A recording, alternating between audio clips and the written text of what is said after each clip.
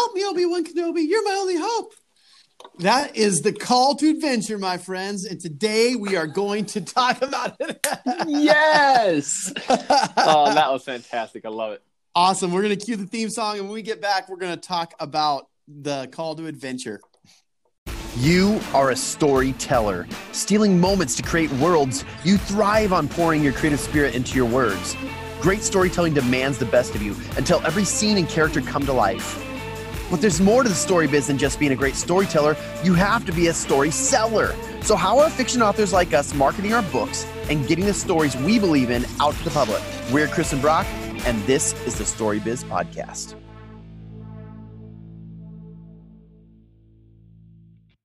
Hey guys, welcome to the Story Biz Podcast. We're talking everything storytelling and story selling. And man, today... Story! You gotta do it. You do it. Oh, it's okay. Story something. Story selling.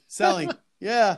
Anyway, we're back today to talk a little bit more about our story structure. And if you've been listening to the last couple of weeks, you've got The Ordinary World was a few weeks back. I don't know, a few episodes back, I should say, because I don't know when they were released. And then we talked the theme stated, talking about the theme of your, making sure that that's a part of that ordinary world. It's key. Yes.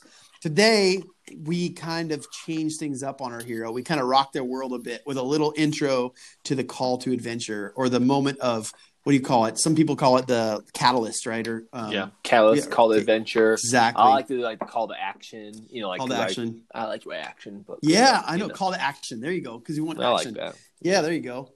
All right, so let's talk a little about I mentioned the one right out of the gate there, probably the most obvious. Help me, Obi-Wan Kenobi. You're my only hope. Luke Skywalker gets the message from beyond, and in calling him to adventure, to who is this character and what does she need help with? Who has been Kenobi? It like sets him off on this whole path of adventure, right?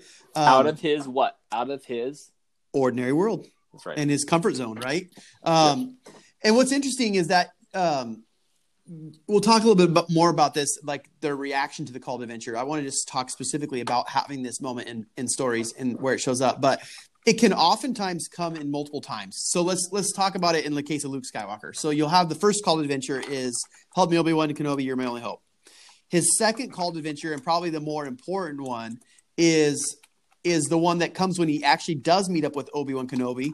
And Obi-Wan says, you need to come be a Jedi like your father. Come learn the ways of the Force, right? And then we'll talk about how he responds to that, like I said, in our next episode. But really, you see him in twice. Like you see two calls that happen to our characters. Oftentimes, they don't get it with the first call. It sometimes takes multiple to get there. And one of the biggest examples of multiple to get there is Harry Potter. Mm-hmm. Let's be honest. Like this is the one that I think is. I'll let you talk about it, but his first call to action is the letter. It's always Harry Potter to me. Yeah, and Uncle Vernon does everything he can to stop him from getting the letter. Now, what's interesting about this one is the call to action. Like the call is the same every time. It's a letter, but it comes in different ways. Like first, it's just one, then it's several, then it's a bunch, and then finally, it's Hagrid showing up at the hidden island in a horrible storm where Uncle Vernon has gone as far away as possible to keep Harry. And guess what he does? He has a letter. He's got a letter. But it's different form each time. Like it's one owl to multiple owls to a lot of owls to owls to letters flying in through the chimney, through the door slot. You name it, Uncle Vernon can't stop the call to action. What's interesting about this call to action, though, is Harry's not resisting it. It's outside forces resisting the call to action for Harry, not even letting it get to him. So that's something we should clarify on this call to action. There's different ways for that to happen in the call to adventure. A lot of times, like in The Hobbit, for example, it's more of the main character sort of somewhat resisting, right? What happens in The Hobbit? Do you remember The Hobbit when what's going on at the very beginning that pulls I confuse Hobbit and Lord of the Rings sometimes, but yeah, okay. So explain it, because this is Bilbo. Bilbo, yes. So Bilbo with the call to action, there's several things that kind of occur, and one of them there's like a mark on his door. The dwarf starts showing up. He's like, "I'm not going. What's happening?" Knock. And then they give him this contract, and he doesn't want to sign it. And then they leave, and he's like, "This I've been left behind on this great opportunity." And he actually runs to catch up. Why not? And he ends up running to catch up with them. He makes the decision to go, right? He's also the one resisting multiple opportunities to go for the call to adventure. Yes. And so it's gotta either be a question to our hero, or it's actually gotta cause questions in our hero. Luke, will you come and be a Jedi like your father?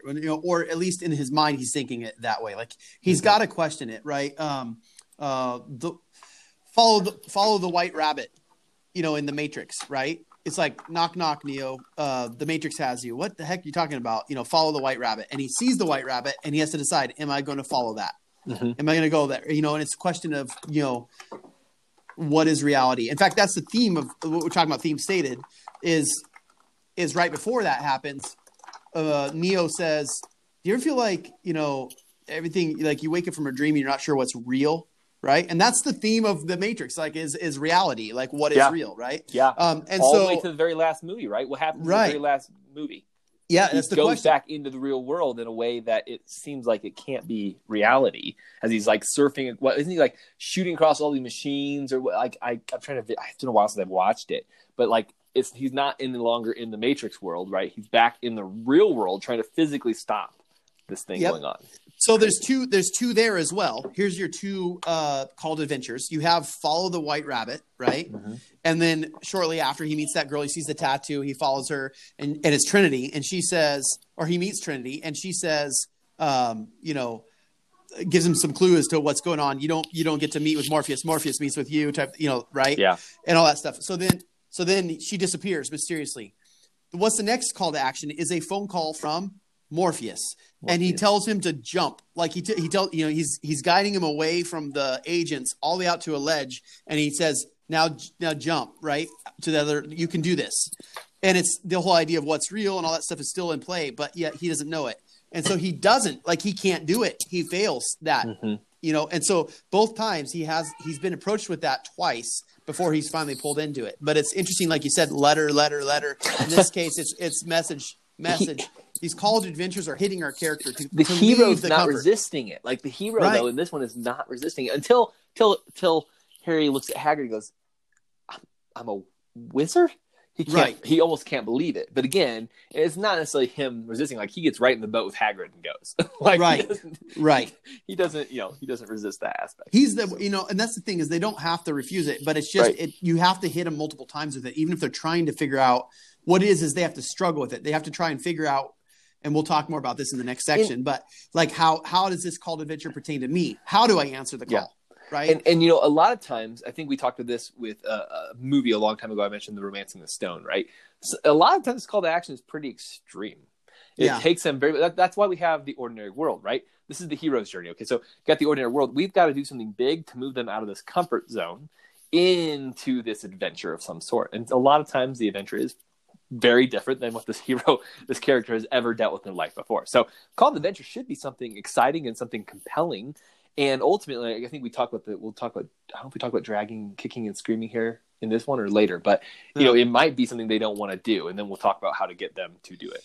Well, and here's the thing too, it doesn't have to be always an extreme. It can actually be subtle too. Like, I'm not reading it then. I'm not reading it.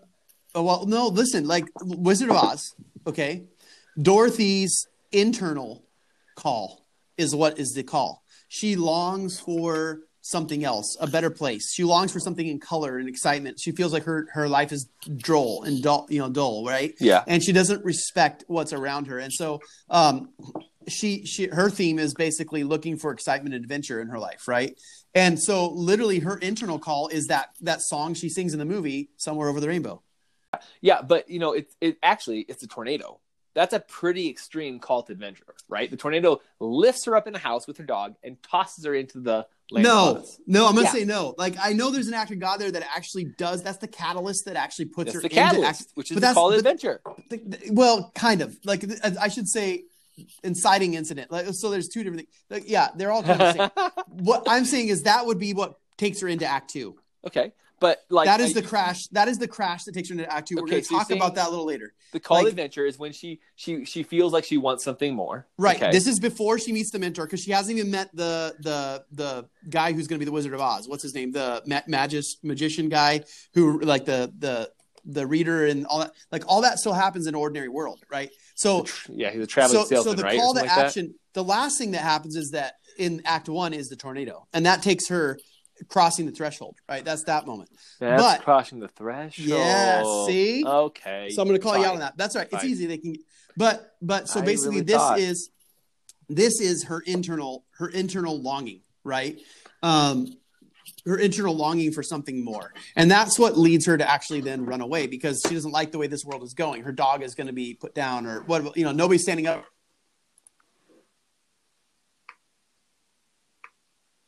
There. Yeah, I'm here.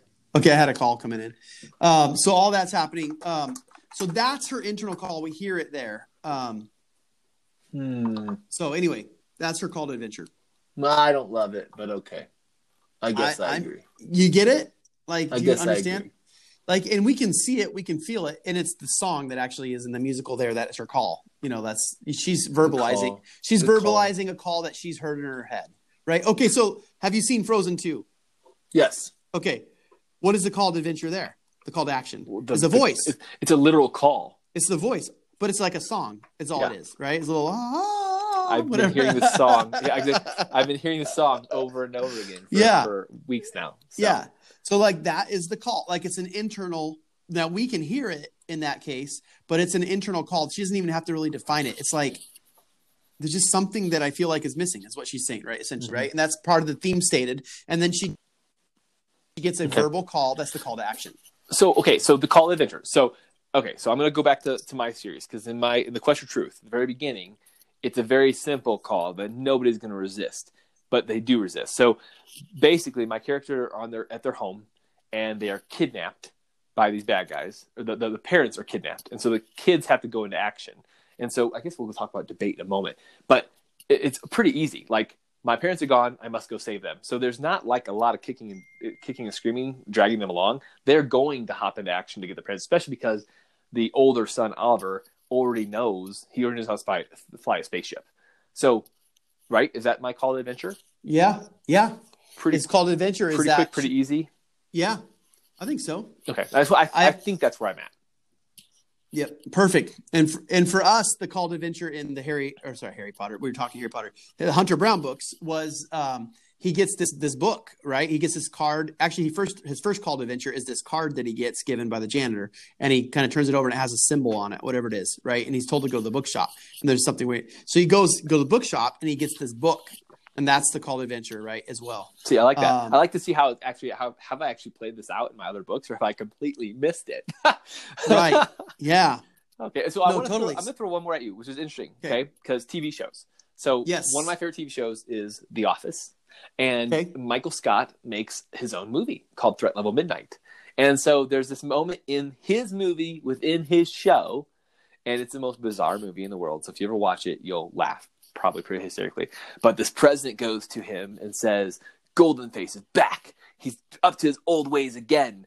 And at that moment, he has to decide if he's going to go against what he'd committed to his wife went missing, all this stuff. Is he going to go back into action? Is he going to go? And the commander-in-chief says, are you ready for this? This is pretty amazing. We're at threat level midnight. Anyways, he's a spy. He's a spy. But I guess my point is that we're talking about movies, right? These big sweeping themes with these large 2-hour movies. But they even happen within these simple TV episodes that are 20 minutes long. There's themes and there's catalysts to every episode on what's going to happen in that show. So the reason why I say that is because like books, like my picture book, right? In a picture book, the call to action is very easy in the very beginning. The little girl simply wants to know, what's your favorite sound? And that's what drives the entire rest of the story in the book itself. So I guess what I'm saying with TV shows, movies, big books, small books, that call to action really is important. It's kind of what kicks off the rest of your story. And it may happen really, really quickly in the beginning, or like you mentioned in Wizard of Oz, it may take a little while to get to that call to action in the beginning of the story. Awesome. All right. So I have a few questions for our listeners to take home, a little homework for them to do. All right. So when you're trying to think of a call to action, you want to think of like, what's going to wake your main character up? What's something that happens in the story that wakes them up from their ordinary world to actually get them to take action, right? What's their choices at that point? So first off, what's going to wake them up? What's going to kind of get their attention, right? For Dorothy, I actually think it was her dog getting also like captured by this lady, right? And all that stuff that kind of woke her up to this really mad about this. I want to change life. I want to do that. And then she has that internal struggle about it.